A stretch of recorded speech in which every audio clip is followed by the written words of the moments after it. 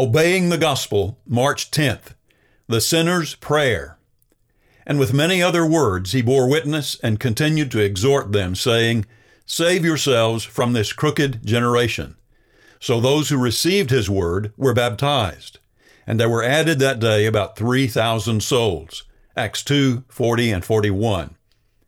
In our day, when people ask, What must I do to be saved?, they are commonly told to pray the sinner's prayer. According to its advocates, this prayer is how one accepts Christ, based on the premise that faith only is the requirement for the forgiveness of sins. There are many versions of the prayer, but they all run something like this. Dear God, I know I'm a sinner, and I ask for your forgiveness. I believe Jesus Christ is your Son. I believe he died for my sins and that you raised him to life. I want to trust him as my Savior and follow him as my Lord from this day forward. Guide my life and help me to do your will. I pray this in the name of Jesus. Amen. A couple of remarks are in order. First, our conversion to Christ should certainly be accompanied by fervent prayer. If there is ever a time when prayer is appropriate, would it not be on the crucial occasion of our turning to Christ as our Savior? But it is simply not true to the Scriptures to say that a prayer like the sinner's prayer is sufficient. We do not find in any of the conversions to Christ in the Scriptures anyone being instructed to pray such a prayer as if that were all they needed to do to be saved.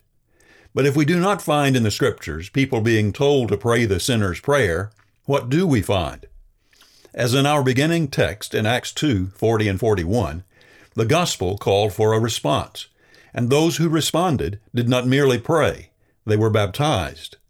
Beginning on the first Pentecost after Jesus' resurrection in Jerusalem, when the gospel was first preached in its completeness, those who sought God's forgiveness submitted gladly to the gospel's command to be baptized into Christ.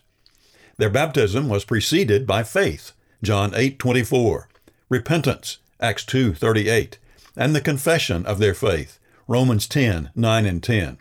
All of these were motivated by trust in God's power to save them, Colossians 2:12, and backed up by a very serious commitment, Luke 9:62. To tell the sinner to do anything less than these is to share something less than the gospel with him. As D. Bowman observed, in the New Testament, it was not by prayer that people became Christians, but by receiving God's forgiveness as they died with Christ in baptism.